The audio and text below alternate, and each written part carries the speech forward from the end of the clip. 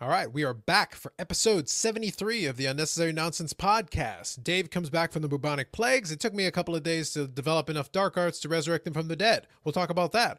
We'll also talk about, is it the fall of the faux goat? Question mark. Answer, probably not, but it was still funny, and we're going to talk about it on this episode of the Unnecessary Nonsense podcast. I'm Carlos. That's the recently departed Dave. How's it going, Dave? I am, as you say, resurrected, and I'm feeling good, Carlos. I'm feeling good. Almost you wouldn't know it from your pixely picture, but I'll believe you. No, it's true. If you could have been kind enough to give me a better body coming back into, I would have appreciated that too. But I mean, I guess I'll have to just take being alive. Quite frankly, this is more than you deserve.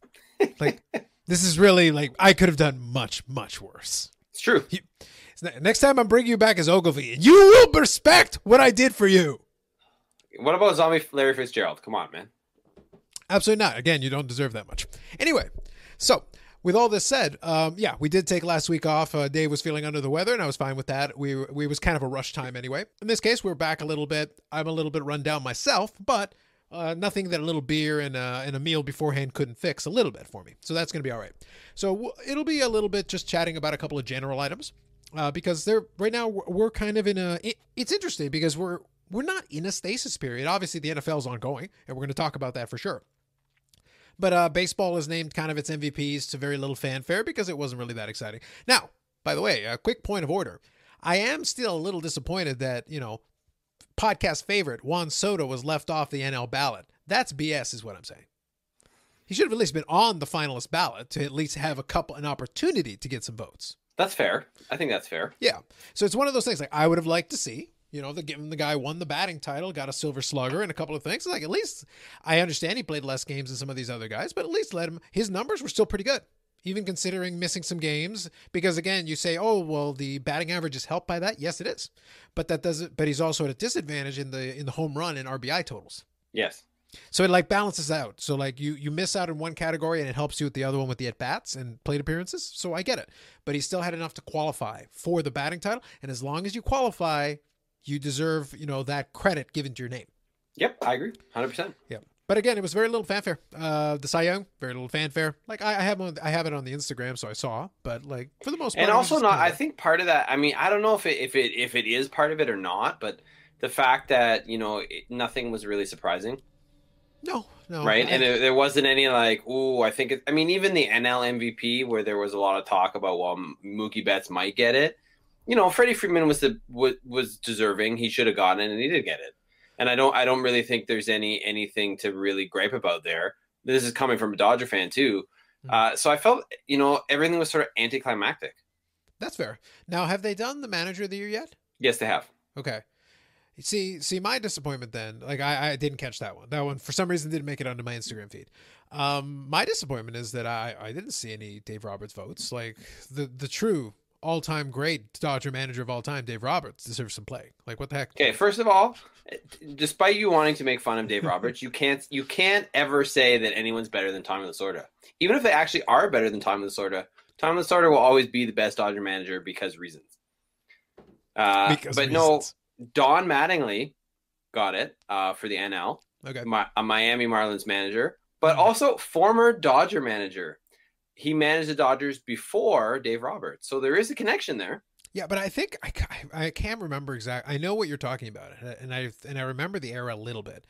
But I feel like his teams weren't anywhere near as stacked as the Dave Roberts has inherited. Oh, no. His teams are ridiculous. But remember, the reason they fired him was because he didn't get to the World Series. Right, because they were again perennial play. Right, they've won 8 straight division titles. Some of those, I don't know how many where the breakup down is, but some of those division titles were under Don Mattingly, and it was just early playoff exits, and there I guess one too many, and he got the boot. But I would like to this, Carl, since you maybe haven't heard, then I guess in the latest episode of potentially Schadenfreude, I'm not sure if that actually applies here, but it's a cool word. Kevin Cash got the AL Manager of the Year. Love it. I co-sign and approve. So I figured you would. We are a big fan of the analytics around here. Well, he certainly is, and it arguably cost him a World Series. Psh, I don't know what you're talking about. It was a given that a Dave Roberts managed team was destined for greatness this year. Destined. There were Which is no why- missteps, Dave. None. I know. Yeah, right. But it's just unfortunate now that I have to be at work and hear baseball conversations that begin and end with, well, what's his WAR? And I'm just like, I just seethe, Carlos, every time it happens. It's the way of the world. But I did do one of the Carlos things and say, okay, well, tell me more about WAR. Can you tell me how you calculate WAR? Yeah. No. And then again, the retort was, just because I don't know how to calculate it, that doesn't mean that it isn't a useful statistic. And honestly, to be fair, my beef is not that it isn't a useful statistic. My beef is that, and it's not just, the casual baseball fan or even the diehard baseball fan. It's the fact that so much of baseball now is driven by, WAR being the be all and end all of everything. And Okay. that drives me nuts. Yeah, so I do have a beef with it not being a useful statistic, and the biggest reason is because depending on which WAR, because there's multiple, and there's multiple versions of it, so depending on which one you cite, you could get a different result. Number one, and that's a problem for me. So we don't have a consistency. Number two, even if there's a certain type of there's offensive WAR versus general WAR, and the problem with that is if you do like the overall WAR figure, it tries to take fielding into account. And the problem is, depending on the calculation you're using, some of them require you to make a subjective assessment of fielding. If I think you're a better fielder, I reward you with a higher WAR than if I think you're crummy. That's an assessment on my part. So I'm assessing your fielding, which means So it has nothing to do with like statistical, like how many errors you make No. That's the thing. It's subjective, which means that now we're bringing in the French judge. If they don't like it, your WAR is lower. That was a good reference, man. But this is how it is. But so again, I'm back to so in a game of statistics that can be measured objectively, you've introduced an element that has a subjective piece where I put scoring. So if I've done that, okay, so how about if I give Mike Trout an F- for fielding? But dude, he's like one of the greatest fielders of all time. Great. Name me a highlight reel play. Also, let's not forget he's never won a Gold Glove either. Yeah, but I'm saying I don't think he's a bad fielder, but my thing is, give me a highlight reel play. Dude, he is elite. He is elite. This is what the people say because his WAR is so great. He's an elite fielder. Accept it. Well, I think he's definitely a top 3 center fielder because there might only be 3 center fielders in the baseball. I think that's it. Because have you seen what has happened to the center field position in baseball? It's actually a. So you got him, Jackie Bradley Jr. ? And is it that Mookie a guy center from fielder? that thing. Is it Mookie a center fielder? No, he's a right fielder. Then never mind. He should be a center field. I mean, Mookie has the talent and the ability to play center field. But I think can I pick the ghost of Jim Edmonds anyway? Yes, please. Yeah, I'll pick Jim Edmonds. Hey man, I'll take Devon White, please. Sure. Willie Mays, man, the catch of the Polo Grounds. But I'm talking about a center fielder, right? Jim Edmonds was a highlight reel center fielder. He made these ridiculous catches. He was one of those guys who I hate the St. Louis Cardinals with a passion, but I always appreciated Jim Edmonds. He was good, but the thing is, I remember watching highlights. I remember watching This Week in Baseball, and you would see Jim Edmonds highlights on there. I remember you would watch. There are certain players who are legitimate top tier fielders. I think a very important distinction we need to make is there's a difference between a top tier fielder and somebody who is in the top tier because the rest of the position has fallen off. Yep, that's fair. There's a big difference. You may be, it's but I'm a great goal scorer in hockey. Yes, in your beer league. But as soon as I put you outside of your beer league and put a pool of better players in there, maybe you're not so great. Yeah. That's a fair point. It's your competition. I have to weigh everything. It's not good enough for me to just take you and you're the best. Well, statistically you are, but who is your competition? Who are you playing against? Bob over there, who has had 3 heart bypass surgeries, probably isn't going to beat you out. Yeah. But that's the way it is. Let me bring up one more point on that though, just for the listening audience that may or may not know, why isn't Mookie a center fielder? Because for somewhere like say Dodger Stadium, which is fairly cookie cutter in its outfield, right? It's a fairly easy position he could play. Although Cody Bellinger is a fairly good center fielder, and it seems to be he's sort of cemented as that is his position now. But basically, it was because he was a Red Sox, and there's so many quirks about right field in Fenway Park that they felt that was the best place for him to play, because it was actually in Fenway Park. It's actually harder to play right field than it is to play center field. Yeah, but the thing is, what you just said there is an important nuance that complicates the math because Mookie Betts could be a center fielder. Mm-hmm. And if he became a center fielder and he was a better center fielder than Mike Trout, again, I'm not as much fun as I have. I'm not just picking on Mike Trout for the sake of picking on Mike Trout. I'm measuring him against his competition. If I introduce better and more athletic center fielders and all of a sudden he's the 10th best center fielder, his abilities have not declined. I just put better athletes in that position, and now all of a sudden he's in the top 10, but now he's at the bottom of the top 10. Does that mean that he suddenly got worse at playing center field, or the competition got better? Yeah, well, it means the second. It's the latter. Yeah, exactly. Yeah, like he didn't get objectively worse. But if I'm a person doing this rating and I think about, well, he's only a top 10 center fielder now. Oh, he's gotten worse. So I give him a lower rating, so his WAR drops.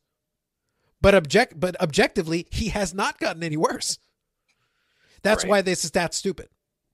In a nutshell, that is why the stat is, you could get worse through no fault of your own.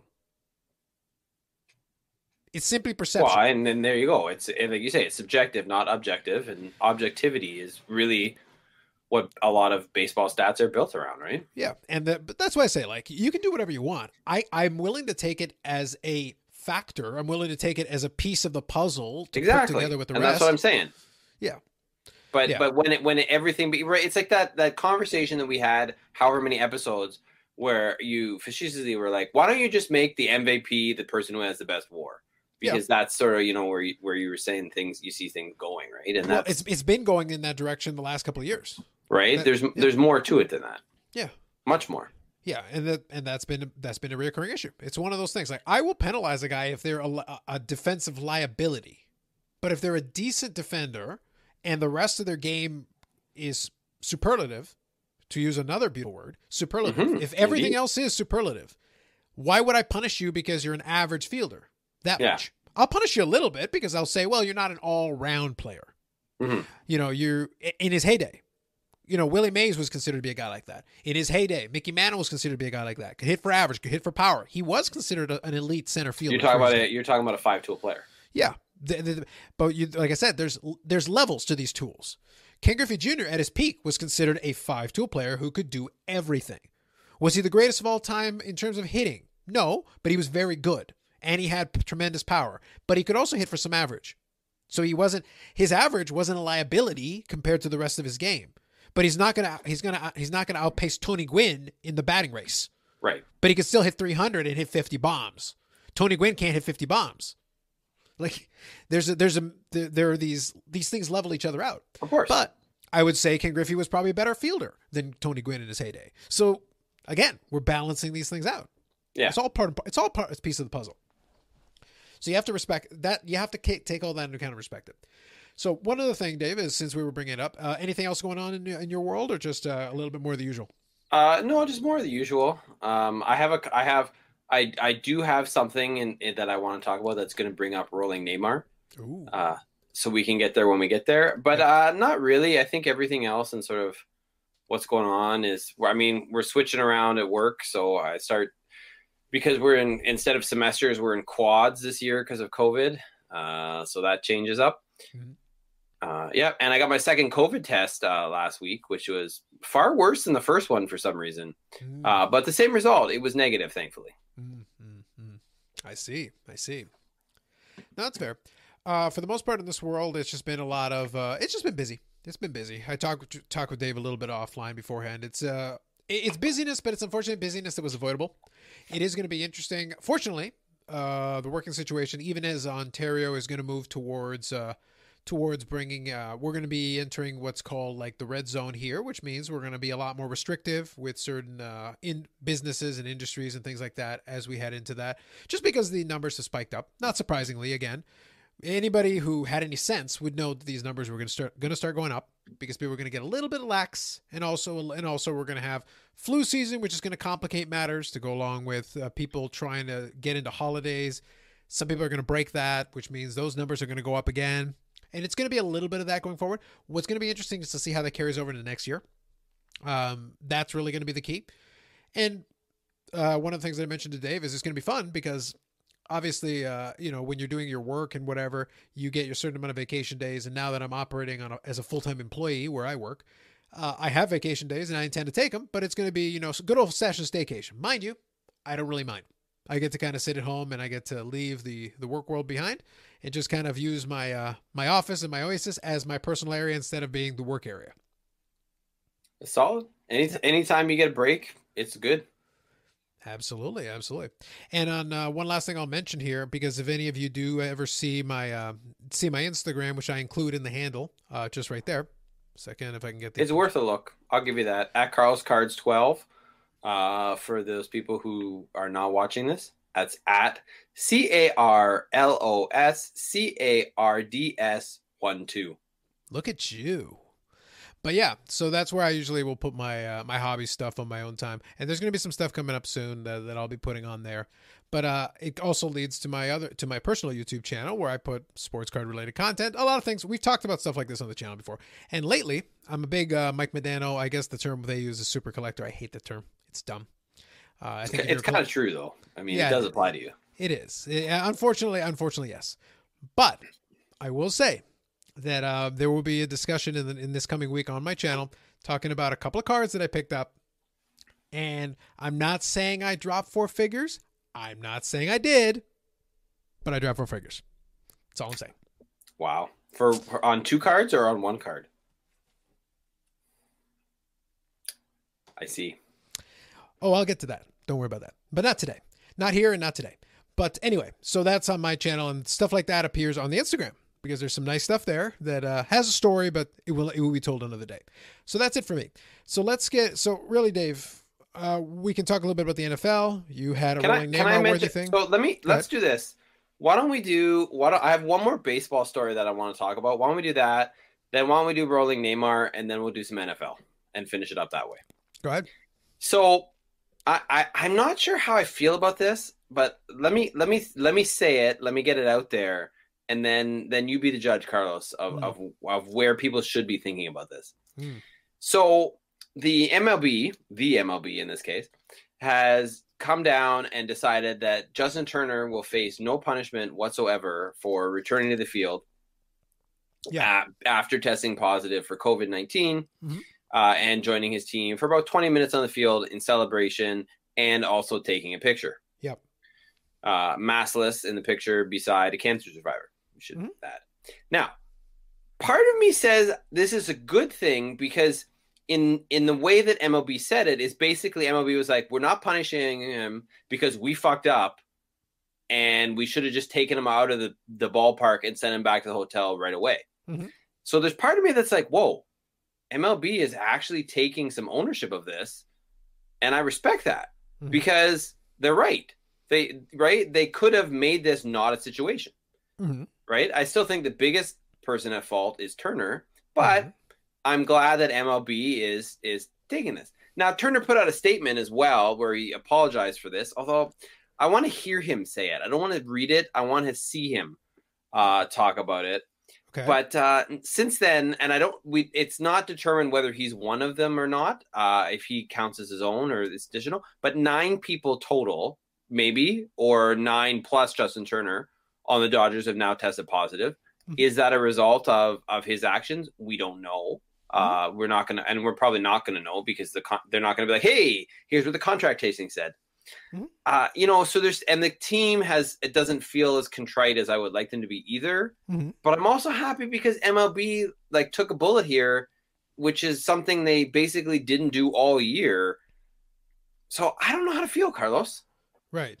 So I'll answer you this way. Part of the reason MLB can do that is because it doesn't really matter for them. If at least they admit that they screwed up to a certain degree, that gets them a little bit off the hook PR wise, not really off the hook. But you have to bear in mind that a lot of folks stateside still aren't taking it seriously. It doesn't matter that the cases spiked up. And the truth is, and it's a conversation I've had offline, but I'll say it here because I'm honest about it. I'm truthful. Look, the only way this is going to affect anything, the only way this would have changed anything, the only thing or whatever, is if Justin Turner goes on the field and gets, and say that cancer survivor he gave. Let's say that was Dave Roberts, by the way. Okay, so Dave Roberts. So Dave Roberts comes into contact with him, gets COVID-19 directly from Max's cousin Turner, and dies. And then his family sues Justin Turner for everything he's worth, and the Dodgers organization, and Major League Baseball. Sues all of them. Then something comes of it. Otherwise, nothing. The reason he didn't do a statement is because he doesn't care.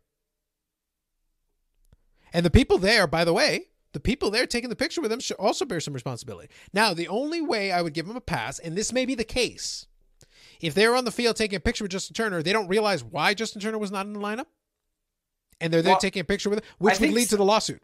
Some people knew, some people didn't know. But that's what I'm trying to get, though. If one of the people contracts it from him and gets sick, whether they die or not, because one of the other things that has occurred with some folks is they have diminished lung capacity, an issue with that. So let's say I have that. I'm relatively healthy, but I contract this from you, and then I have diminished lung capacity, which affects me long term. I'm suing your ass because you endangered me knowing full well you were positive, and I didn't know.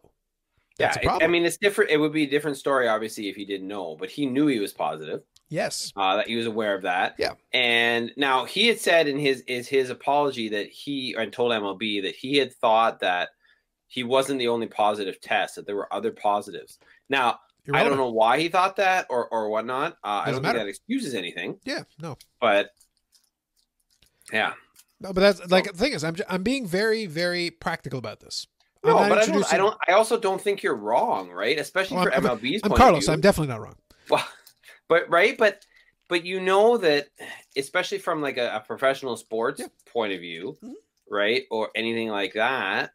Or same thing from some of the political class. We won't get into that, but in the US is that because of those actions, nobody has died yet. And I'm knocking on my wooden desk right now, hoping that remains the case.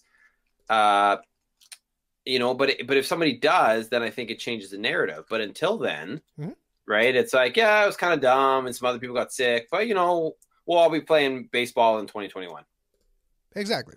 But that's always been kind of my point. And here's the thing. I sometimes I know, and this is something I always consistently have to repeat because I feel like I have to put in the qualifier. I understand that naturally I am more cynical than most. Because I strip out a lot of the emotional part of it out of there. Because here's the thing. And not to be mean or horrible about this, but if someone comes in contact with Justin Turner, knowing if you're amongst the few that knew, and you come into contact with him, you decide you're going to take your chances, you do contract it, and either you develop some kind of an ongoing health condition as a result, or you die, I don't care. I don't feel sorry for you. If you did not know and someone else put you in danger there, then we got a problem. And frankly, you should take your full legal recourse to do whatever you can and punish this man. Because that's the consequence that happens. That is when you get, the only way you change people's behavior for stuff like that is if there's a consequence. And this is a general theme here. A lot of this stuff is not that complicated, but people don't want to take responsibility, and in turn, they don't reap enough of a punishment for it. I always think, and this is my personal life philosophy, I feel if you're sufficiently stupid, you should be punished. I don't care if it's by karma, the fates, the heavens, whatever you want. I think if you decide to bungee jump with faulty equipment, I think the equipment should snap and you should die. That is the way that I live my life. If somebody else rigged up faulty equipment, you didn't know, you didn't do it knowing that it was faulty equipment, and you decided, and you thought you were safe, you thought precautions had been taken, and something happens, then I do feel sorry for you. Because you didn't do anything wrong. You didn't go in knowing there was a risk. But if you take the risk, knowing full well what it was, I'm happy with you getting punished. But not enough people are. This is not the way it works. Well, I think it's really just personal responsibility, right? Is really what you're saying. Yeah, right. And that's the thing. I'm completely okay if you make a decision and you decide this is fine. We're going to do this. This is the way it's going to be. I'm taking the chance. I know what the consequences could be. Then you have accepted the consequences. Then I'm okay with whatever happens. I'm okay. Because there's no reason for me not to be okay. You understood what you were going into. So again, if Dave Roberts, as a cancer survivor, a potentially immune compromised person, knows he's positive and still wants to hang there with the picture of him, put his arm around him, hey man, then what happens to you next? I don't care. Good, bad, or indifferent, that was on you. You made that decision. But if he did not know, obviously as Dave Roberts, he should know. But then I'm pretty sure he did. At risk. I understand, but that's what I'm saying. In his position, he should know. If that's the case, I'm not taking a picture with the guy. I'm waving him off. I'm like, get back there. Go. You're the leader at this moment. It is your job to make the call and be like, look, man, take a picture later. Can't do it right now. Get out of here. Dave Roberts had the opportunity to make that call. He didn't do it. The general manager, I'm pretty sure, was there. Could have Yep. made the call. Like there's 100 people, and Major League Baseball, to be honest, is probably Major League Baseball should have been the first line of defense or the last line of defense. If they fail, which they did, the Dodgers organization was another line of defense. They should have been like, okay, we have a positive, get out of here. Yep. Go watch the game And elsewhere. nobody did. Correct. So lots of people had the opportunity to make this call, and none of them did. Justin Turner was also a line of defense, but I consider him the last line. He should be like, wait a minute, Major League Baseball has decided not to do anything. The Dodgers decided not to do anything. Shouldn't I think about this a little bit? Give this a little thought? Is this the place that I should be right now? Mm-hmm. And all of them decided, well, whatever, we'll see what happens. But unless something bad occurs, unless something punishing occurs, nothing's going to come of it. So in reality, this is the one time I can truly say, probably the person who is on the low end of the totem pole of responsibility is our favorite person. It's not his fault, really. I'm not going to blame Rob this time. Not on this one. And you have no issue blaming him, so Nope. that says something. I can't though. Like, yeah, they could have done something, but like, so could the Dodgers, so could Justin Turner himself, so could Dave Roberts, so could, Justin Turner's family. like, there's a bunch of people who all kind of stood around going, whatever, let's just roll with it. Let's see what happens. Yeah. So then I hold you all collectively responsible. All right, Carlos. Give me some rolling Neymar. All right, the man wants to have a pretentious cross-country running report. The triumphant return of the pretentious cross-country running report that will get us demonetized. We're not monetized anyway, but whatever. Hashtag sponsor us. Claro que não pode. E aí, ele criou o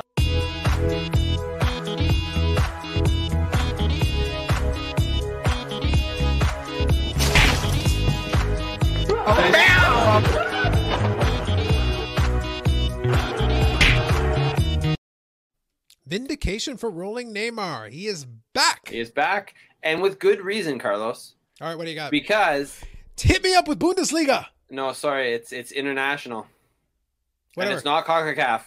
What? It's UEFA. But after 22 years, Carlos, after 22 years, Scotland has made a major tournament. That's a big deal.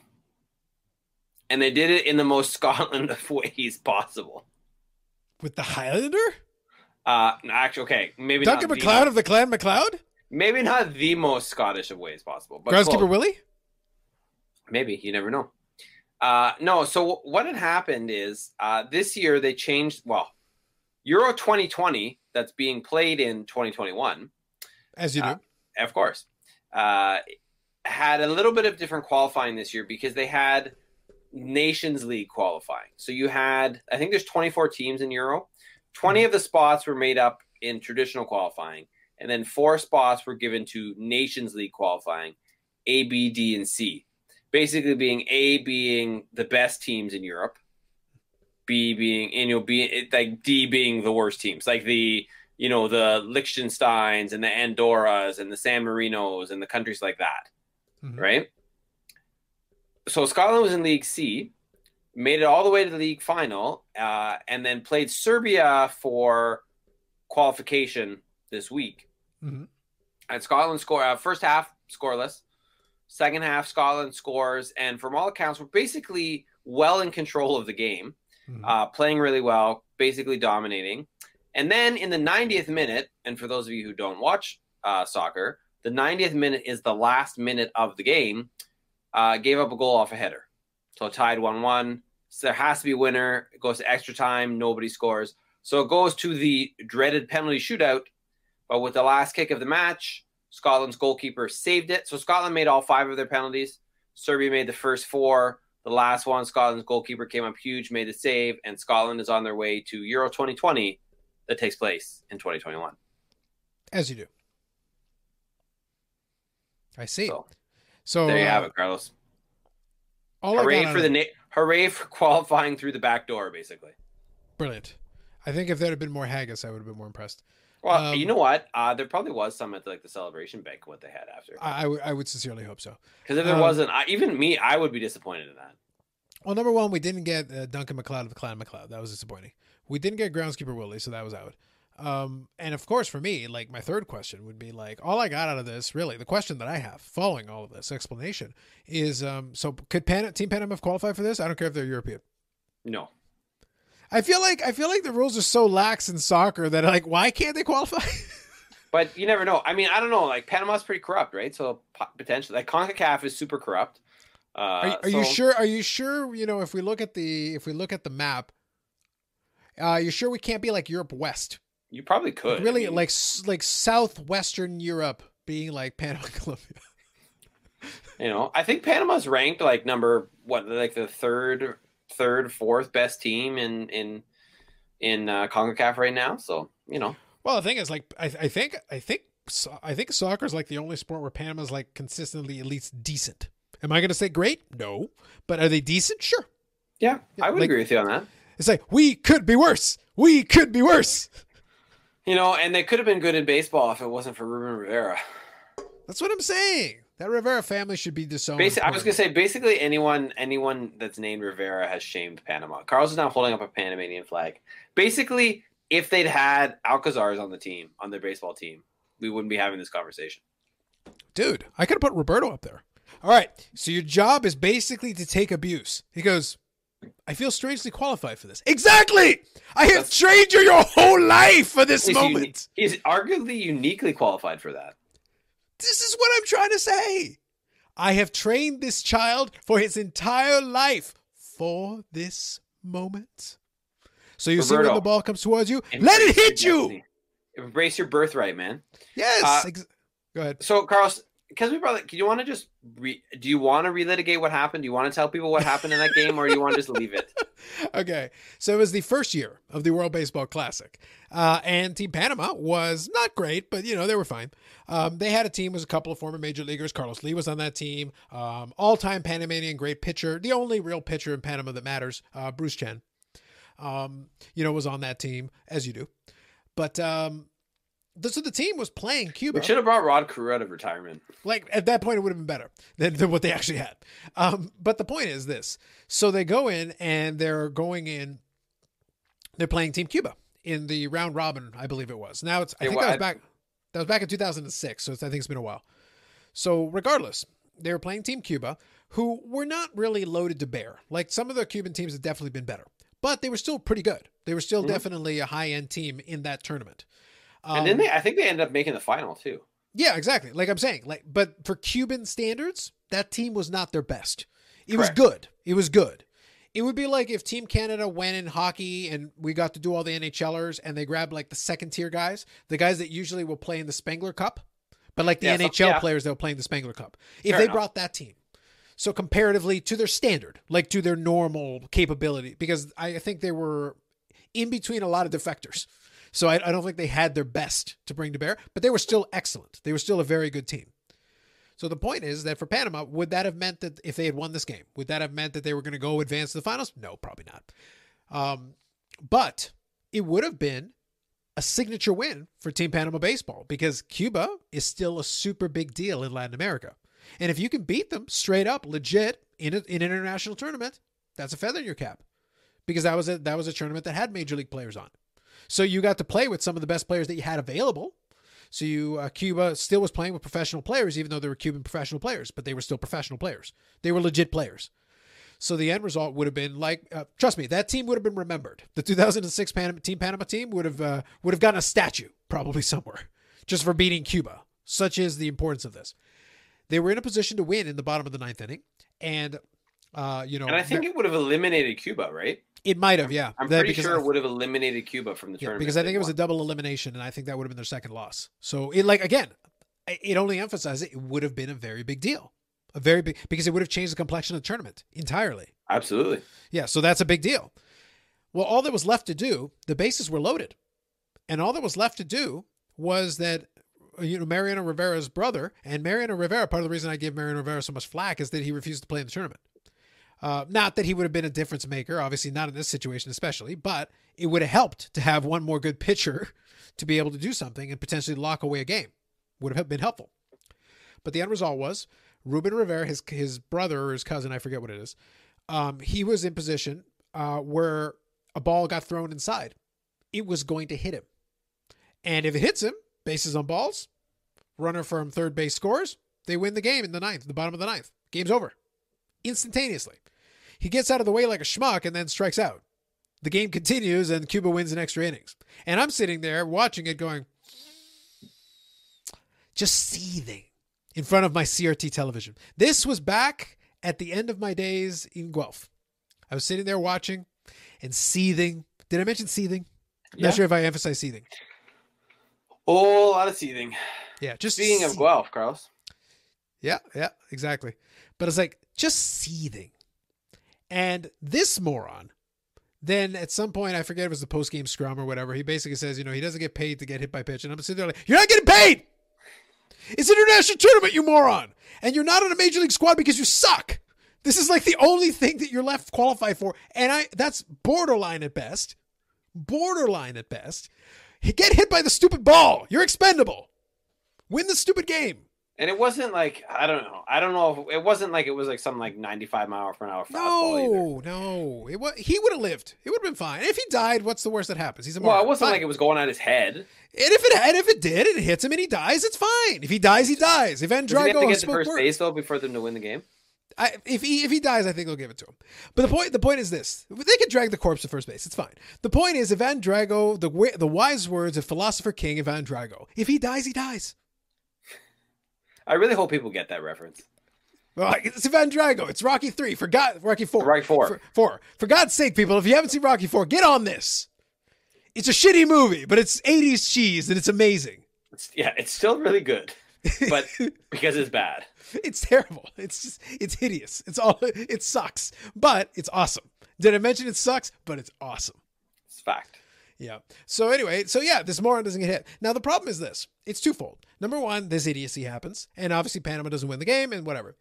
Down the road, my other memories of Team Panama baseball and the World Baseball Classic are them getting no hit by the Dutch. Who gets no hit by the Dutch? Do you know what the Dutch do? Was Kenley Jansen on that team? Was he? I think he was a catcher on that team. Kenley Jansen, the Dodgers closer. I think he was a catcher on that team. Maybe, but they were coached by Bert Blyleven. For God's sake, you know what? I would have taken Bert Blyleven as my pitcher. That's how bad some of these teams were. It's like, oh, but Bert Blyleven's old. Yes, but he can at least pitch. But I couldn't figure out the connection with the Netherlands and him, Bert Blyleven. But apparently he's Dutch, so whatever. Yeah, he was born in the Netherlands. Oh, was he actually born in the Netherlands? I'm pretty sure he was, yeah. Okay, well, whatever, fine. So anyway, do you know what the freaking Dutch are known for? Seriously. Tulips? Dutch ovens, and metal singers. Heavy metal singers. Floor Jansen, Simone Simons, I think, who's singer of Epica. Like, I know some of these, but they're all from the Netherlands. Heavy metal music. And by the way, the Netherlands doesn't even like heavy metal music. And yet they've got some of the best female heavy metal singers of all time that came out of the Netherlands. Go figure. How bizarre. We didn't even need OMC for that. I know. But you got That's what the Netherlands is known for. And no hitting Team Panama, because Team Panama sucks. All right, Carlos.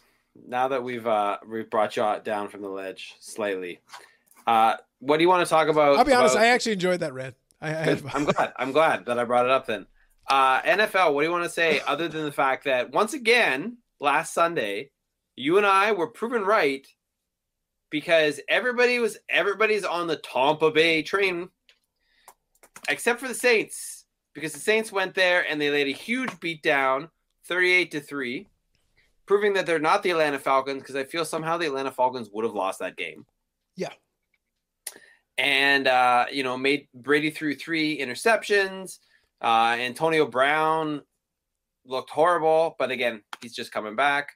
The Saints basically laid the beat down. The defense played really well, and they couldn't stop the offense in the first half. And then thankfully, the Saints did what the Falcons didn't do in the Super Bowl, and they're like, yeah, we're just going to run the ball and run out the clock. And then just for shits and giggles at the end, we're going to put Jameis Winston in, and he's going to throw a completion. The only pass he threw was a completion, Carlos, because suck it, Tampa Bay. Can we all just take a moment to appreciate that the future GOAT, young GOAT King, Jameis Winston, got in there at the end and cleaned up duty.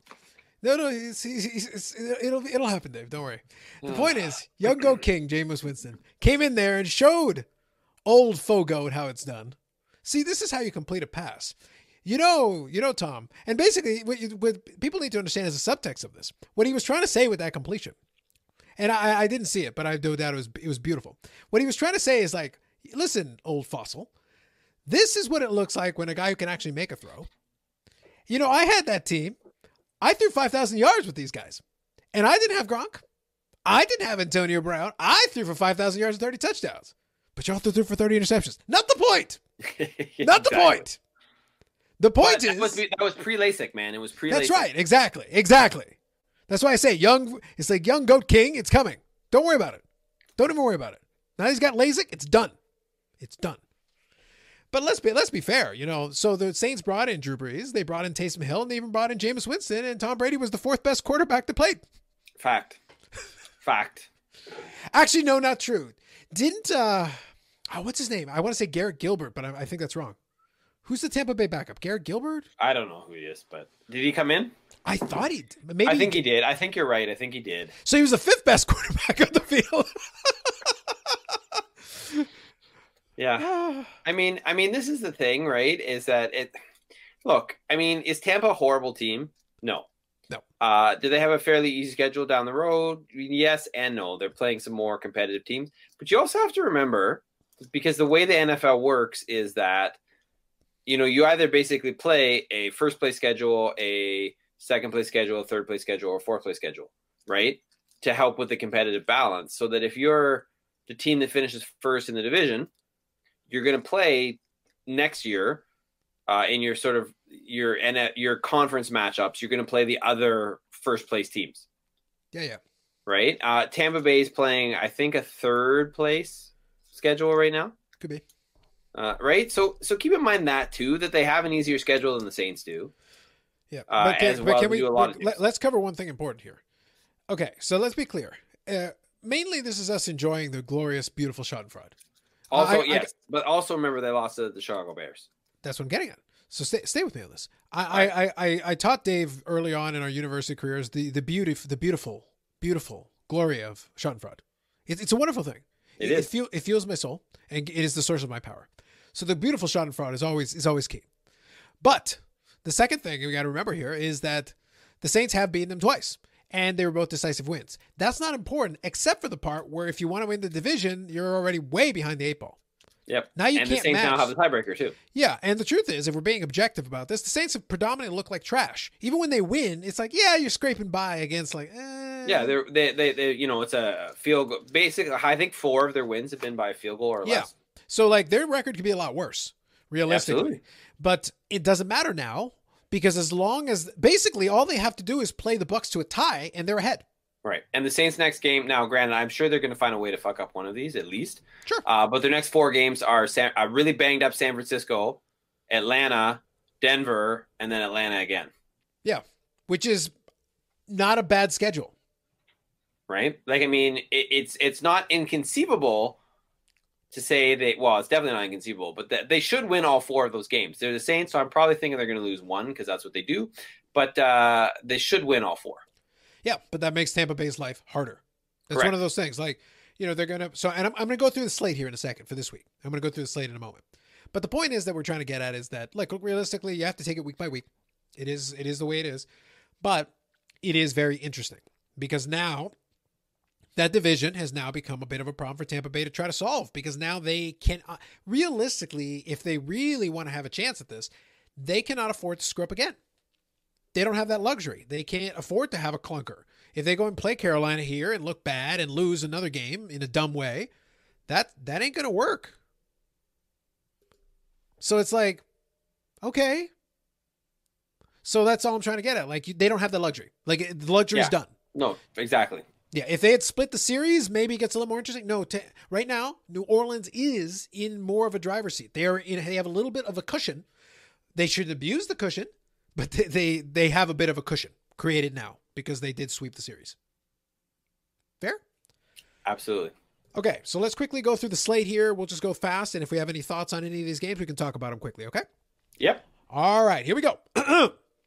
Sunday night morning schedule or early afternoon schedule. Yeah, which is very small because the Masters are on, and the NFL was like, we're not airing anything on CBS in the 1 o'clock slot. And it's weird, man. It's weird having the Masters in November. I haven't watched a second of it because I keep forgetting, even though I keep seeing it, and then I keep, I should check out the Masters because I did today, and I was not disappointed. Yeah, was it decent? But it's weird though. It's still weird. It's weird. Augusta in November, like I don't expect to see it. Now I'm kind of curious. Okay, hold on. Looking at leaderboard. Johnson takes control of Masters. Interesting. Okay, is still minus 14 in the lead?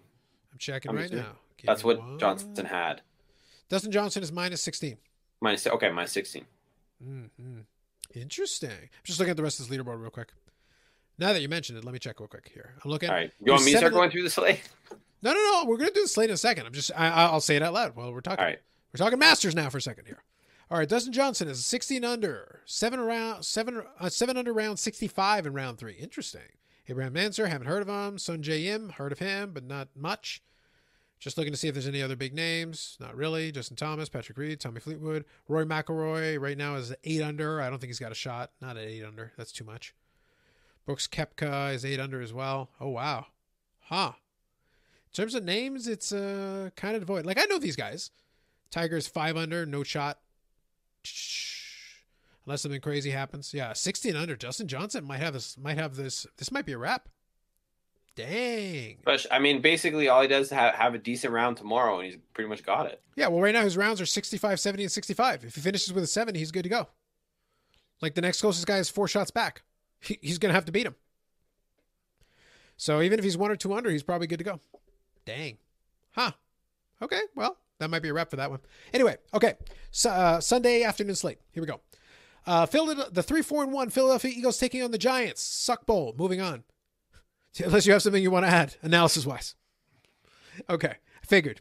Okay, next one. Jacksonville Jaguars taking on the Green Bay Packers. The 1-7 Jacksonville Jaguars taking on the 6-2 Green Bay Packers. They're a crummy team. I figure the Packers will look good. Aaron Rodgers will probably bolster his stats. He is building an MVP case, but it is tough because this team is feast or famine.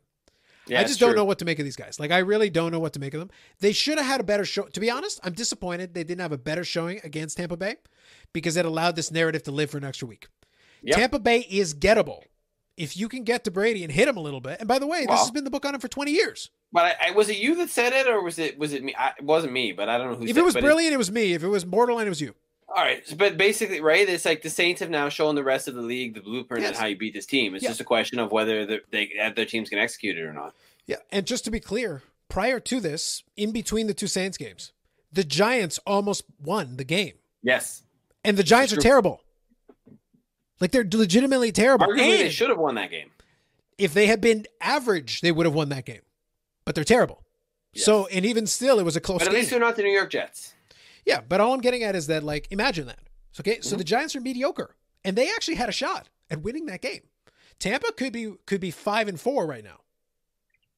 And it would be very interesting how some of the Brady folks would be feeling about a 5-4 if they had a Giants loss in their column as well. Especially if the Patriots are doing better.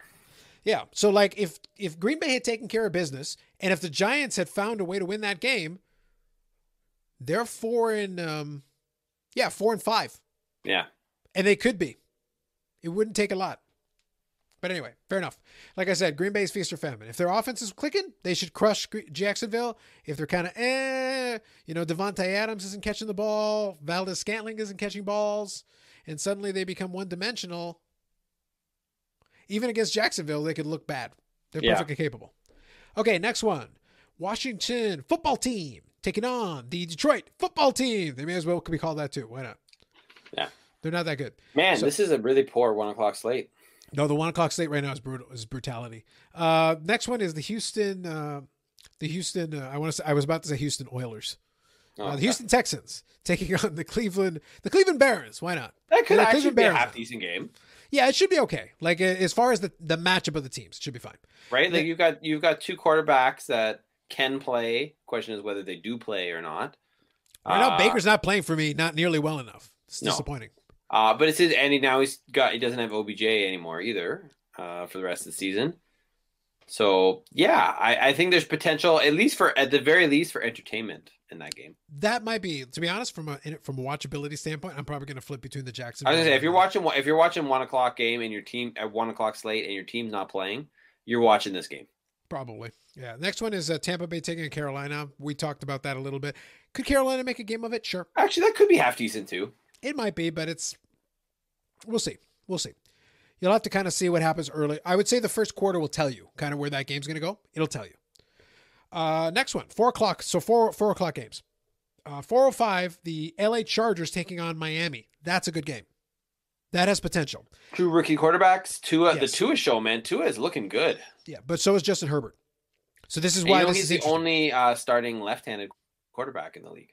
Yeah. Tua. But I'm saying, like, this is interesting. That one for the 4 o'clock slot. That one I would keep an eye on. That might be interesting. Yeah. Yeah, and taking the sports card angle from it, Justin Herbert and Tua. That could be interesting. Just saying. Do you have either of those? Sorry? Do you have either of those rookies? No, I didn't open any new product. Like, it's been expensive. It's been hard to get hold of. Otherwise, I would have tried. Okay, next one here. We got the Denver Broncos taking on the Las Vegas Raiders. Meh. Yeah. Okay, next one. 4:05 game as well. Buffalo taking on Arizona. Interesting. I feel this game, right? I mean, in terms of the style of quarterbacking play by Kyler Murray and the style by Josh Allen, I feel this game has potential to be really high scoring and very entertaining. Potential doesn't mean it will be, but you know that, right? Like Stephon Diggs versus DeAndre Hopkins kind of matchup. There's some good defensive matchups here too. I like this game. If my team wasn't playing at the same time, this is the game I'd be watching in the afternoon. Now, up until this point, of all the games I've read, this is the first game where both teams have a winning record. Arizona has a winning record. They're 5-4. 5-3. 5-3. Wow, that's Buffalo brutal. 7-2. That's brutal. Yeah, this is the first one where I've read where both teams at the same time have a winning record, because the other one was so real quick. I'm not going to read all the names again. 3-4-1 taking on 2-7, 1-7 taking on 6-2, 2-6 taking on 3-5, 2-6 taking on 5-3, 6-3 taking on 3-6, 2-6 taking on 5-3, 3-5 taking on 5-3. This is the first game, 7-2 and 5-3. Yikes! Dang. Continuing that trend, next one, San Francisco 49ers 4-5 taking on the New Orleans. We can sort of play football, I guess, against Tampa Saints. Woo! You know, I think it's a question. I feel this game is really a question of, did the Saints have a mental letdown? Because San Francisco is so banged up to the point that this should be an easy win for the Saints. But I heard just as an update report on that, I heard additionally added to the injured reserve is the San Francisco 49ers quarterback, half the cheerleaders, the commentary team, the sideline judges, the person who makes the lines, so they might be crooked lines for the game. I'm just saying, like, there's a lot of banged up people on the San Francisco sideline. That's pretty much it, man, right? Like, yeah. it's there's enough injuries that you should have no excuses to lose to this team, right? Like, you should beat them, and you should beat them handily. I really think you need to put a statement on that. You actually should. Jameis should get playtime in this game if you're doing this correctly. Yes. Like, you should. Like, this should be a laugher. Also, you should easily be able to beat them with Jameis at quarterback, throwing as many interceptions as he throws touchdowns. First of all, I do not appreciate the implication about the young King Goat. I do not appreciate the implication. That was pre-LASIK, Jameis. We don't talk about that. That's okay. All right. We look forward to the future, Dave. Nothing would give me greater joy than if somehow I've spoken this into existence and all of a sudden he becomes a great quarterback. And then I told y'all. I called him the young King Goat. You heard it here first. If I told y'all. Became the GOAT, that would be amazing. That would be at that point I would realize that I actually have the power to levitate, Dave. If I successfully pull this off, it's like, it turns out I actually unlocked the rest. So now I am using 100% of my mind. You need to quit your job and, start like some kind of psychic betting hotline or something. No, Dave, if I pull that off successfully, I would have realized two things. Number one, that I have now unlocked 100% of my brain power, therefore allowing me to alter space and time. And secondly, forget about an offside betting. I should start a religion. You may all worship me. Anyway, moving on. Okay, so next one here. We got the Seattle. I appreciate also how I got to go from worship me to on to the next game. Okay, so Seattle Seahawks taking on the LA Superchargers. Yeah, no, don't really care about that game. Yeah, but they are two winning teams. That's like the only other game I've. I mean, the LA Rams. Hold on. Because the Chargers are playing Miami. Oh, sorry. That was the Rams. My apologies. Yeah. I forgot. Sorry, yeah. LAC. Never mind. So this is the LA Rams. So the LA Rams are 5-3, taking on Seattle 6-2. It could be. I think it'll be a decent game because they're divisional rivals. But I still think Seattle wins this game. Okay. Yeah, I think it's Seattle's been hit and miss. When they lost, they look real bad. When they win, though, like some of these games, DK Metcalf is great. Russell Wilson has been good at times, but they've got deficiencies. They've got serious. Let Russ cook, man. Let Russ cook. Yeah, but let the defense not cook. That would be what you don't want. You don't want the defense to cook because their defense is not cooking. Their defense is cooking with a broken stove. Yeah, they don't know how to start a fire. You missed the Legion of Boom big time. Yeah, there's a lot of problems here. Next one is interesting, not because of the records respectively, but it could be a little bit more interesting than it is on paper. The Cincinnati Bengals are taking on the Pittsburgh Steelers. The Steelers already know, but they look kind of bad winning the last game. They look kind of bad. And Joe Burrow has kept the Cincinnati competitive. This feels like an opportunity for a letdown. The Steelers could go to 8-1 after this game. It wouldn't shock me. I still think Steelers are going to win, and I'd put money there if most likely. I was putting money. Most likely. You know what? It's not going to be the most shocking thing in the world if this is where the letdown is. All I'm saying is I'm putting the upset alert on that game. Well, I mean, look at this too, right? Look at this too. If you look at Tampa Bay, right, where they had a almost shocked by the New York Giants, you would figure, hey, look, they're going to smarten up. They're playing a divisional rivalry, right? They're really going to come out hitting, and they got destroyed. So the same thing could happen to the Steelers. No, I got you. Sounds fair. Like I said, all I'm saying is an upset alert should be at least pay attention to it because you might get good odds. If you get good odds, it might be interesting. If you don't get good odds, let it go. Leave it alone. Don't even touch it. But if you get decent odds from Cincinnati, I take a flyer. Next one, 8:20 p.m. So the primetime game on Sunday. We got ourselves the 6-2 Baltimore Ravens taking on the 3-5 New England Patriots. I also feel this probably should have got flexed. I feel like I'm saying this with the Sunday night schedule a lot lately. Right at the beginning of the year, maybe I would be like, yeah, this would be a pretty decent matchup to put on Sunday night. But both teams haven't been playing their best lately. So you could potentially get some decency out of this game. I would take Baltimore in the game, but it's, I'm not 100% convinced that that's the way it's going to happen, right? Yeah. And New England's got a lot to prove too. I think Baltimore has more pieces. I'm in agreement. They're a better team right now, especially the way they're set up. I was realizing though, I was kind of shocked. I've been making note of the two winning teams matchups, and the next one is not. So that's the Monday Nighter. So that means there are, I believe, if I counted this correctly, 2 games in which both teams have a winning record. Wow. I'm just double checking right now, just to make sure I didn't misread this. First one, no. Buffalo, Arizona, I already talked about. 1. Seattle, LA, 2. Cincinnati, Pittsburgh, no. Baltimore, New England, no. And the Monday Nighter, 3-5 Minnesota taking on 5-4 Chicago. Woo! Yeah, I don't know. Minnesota's been, both of these teams have actually been a big disappointment this year, right? I mean, Chicago has looked decent. Chicago's defense is good. Chicago's defense is legit. They're for real. And Dalvin Cook has looked good the last couple of weeks for Minnesota. So there could be, how Chicago's. I would watch this game strictly from that matchup point because of where the teams are right now. How is Dalvin Cook going to line up against Chicago run defense? Otherwise, you're probably watching it because it's Monday night and there's nothing else on. Yeah, pretty much. The interesting thing about this is that Chicago's quarterbacking situation has been so dire between Mitchell Trubisky and Nick Foles because Nick Foles hasn't played well at all. Their situation has been so dire. Someone off in the distance is like, I wonder if he could get Jay Cutler out of retirement again. No. Yes. He's looking at the exact opposite of doing that. He got 10 million last time. He probably could get 15 this time. Although he is divorced now, so Yeah, like he might need the cash. He might need the cash. If he could get 15 or 20 million for one season, Dave, I know. our favorite QB could be back. Woo! Speaking of which, I got to get on the date for the Ric Flair shoes. I expect you and Ben to be buying them. That's all I'm saying. true, actually. Pre-order. Well, actually, I'm going to look it up right now because as far as topics are concerned, we're done. We just I went through the whole NFL slate. We just did. You did? We did do that. So let it not be said that we did not. 2 games through the whole with slate. both teams have a winning record. That's all you That's need to terrible. know about this. Like that's this week's terrible. slate. This is feeling like a red zone week again. Jeez, there've been a lot of those lately.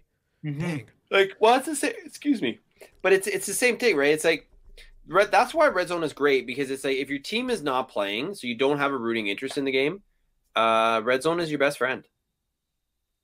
Yeah, I think that's fair. Okay, so I'm looking at sneaker news right now. This one's let me see. So release date. Well, it says release date November 1st. That means it should have already happened. Okay, so yeah, Okay, so let me go back and see if this is true. So it's Adidas Dame 7 Ric Flair. Let's see if this is true. Is this true? Can it be? Maybe. Hold on, looking. Okay, where can I actually see it? Adidas. Adidas.com. That's what I'm checking first right now, yeah. Let's see. Dame 7 Ric Flair. Oh, here we go. Suggestions. That is not Ric Flair. I like how I clicked Ric Flair and it gave me Buzz Toy Story. That is the opposite. Adidas needs to get its website fixed. That would be good. Okay, let me try this again. Let me try Adidas.com. Oh, you transfer me directly to Canadian site? Come on, man. Come on, man. No, I don't need to see the Beyonce collection. I don't care. Let's see. Dame 7 Ric Flair. This is frustrating, guys. That's all I'm saying. Like, all I want to do is find these damn shoes so Dave and Ben can get shopping. That's all I'm trying to do out here. What the heck? Wait, weren't the shoes supposed to be gold? Am I wrong about this? Yeah, why? Well, I'm seeing like blue shoes. Like it says Adidas Dame 7 Ric Flair, but I am not seeing gold shoes. I am seeing blue shoes. Very blue. Yeah, I don't know, man. Trash. All right, I'm not buying blue figure, shoes. I'm just telling you that right now. Now I got to figure this out because now I'm genuinely confused. I feel like I've been misled to. I have been bamboozled. Turnbull. And you went to Adidas.com? What's that? You go to Adidas.com? Well, on Adidas.com, I can't find it. It wouldn't shock me if they were limited edition and they sold out and they wouldn't have the page up. But I'm looking at a site called GOAT, which is a reselling app for shoes. So normally, if even if it's sold out, you would have it on one of these things. It could be like on a StockX as well. So I'm going to try that right now. StockX.com. At least I know the model, so I can look that up. Fine, whatever. Let's look this up. So Dame, let me search. Thank you. Dame 7 Ric Flair. Huh. So right now this is a mystery, folks. It says November the 1st. It's written in several articles on November the 1st. We are past November the 1st. And when I look up Dame 7 Ric Flair shoes, I see a blue pair of shoes, which looks random. I can barely find them. And StockX doesn't have them. So now I'm getting suspicious. Getting a little, I'm starting to think there's a conspiracy here. I just want to know how this plays into, how this plays into the recount. I feel like there's a connection. I feel so too. Like I want answers, Dave. I want answers. Where are my Dame 7 Ric Flair shoes? God damn it. This is a conspiracy. Why are the news outlets not covering this? This is important. It is, man, because like we saw the Instagram post, they were gold. So there's a lot going on here that we need to know about. Listen, man, I'm not accepting this. This is utterly unacceptable. We're calling away the Dame 7, yeah. According to houseofheat.co on November the 1st. What? Not cool, man. Not cool. No, they're not. And here, this Adidas Dame 7 Ric Flair is dressed in all blue. Did they lie about the gold shoes? I'm telling you, I'm not buying blue shoes, Carlos. I'm scared, Dave. I'm terrified. Unacceptable, You sir. should be. Unacceptable. You should be, man. You should be. I think they were trying to go with faux alligator shoes. All right, listeners. And on that sad note, This is a bombshell, Dave. that has been this episode. Yeah, no. But, it is what it is, man. No, hold on. We're not getting off the hook that fast. Hold on. Doing a screen share. Do you see this, Dave? Not yet. There we go. Yeah. Look. It says woo. Yep. I know. I looked it up too, man, while you were doing it. Faux alligator. So Carlos just show with RF Google on the it, back. people, because the Instagram post, Carlos is showing the blue shoes, but Instagram post said they were gold. Like it's all of a sudden they just changed everything. Look. Hold on. Pulling the reference picture. That's the Instagram post that Carlos showing where they're clearly It happened. I will not accept anyone lying to you. It happened. So I don't know, listeners, watchers. I don't know what to tell you, but Carlos and I are very disappointed right now. Very disappointed. I don't care about the rest of it, Dave. I need these people to get off of Area 51. Stop worrying about that irrelevant shit. Kennedy assassination, don't care. We need to get these conspiracy people finding out what happened to my gold Dame 7 shoes of Ric Flair. We need to get to the bottom of this, Carlos. I need answers. We do. And people demand it. Unacceptable. This is a very sad note to end this podcast on. And as Jalen and Jacoby say, man, you got to give the people what they want. This is not the kind of sadness I was hoping to bring at the end, but here we are. Here we are. Oh well. Okay. Well, on that sad bombshell, I'm Carlos. That's Dave. We'll be back at some point for episode 74, probably next week. We'll see what happens. We'll be back for episode 74 of the Unnecessary Nonsense podcast. And because it can't all be bad, I'll leave you with a positive message of peace. That probably wasn't a positive message of peace. That was probably a picture of Rob Manfred with a lightning bolt in the background. But it was something. So you let it not be said that we did not put something in there. That's true. That is true, Kraus. Best I can do. All right. Catch you all in the next episode. Bye.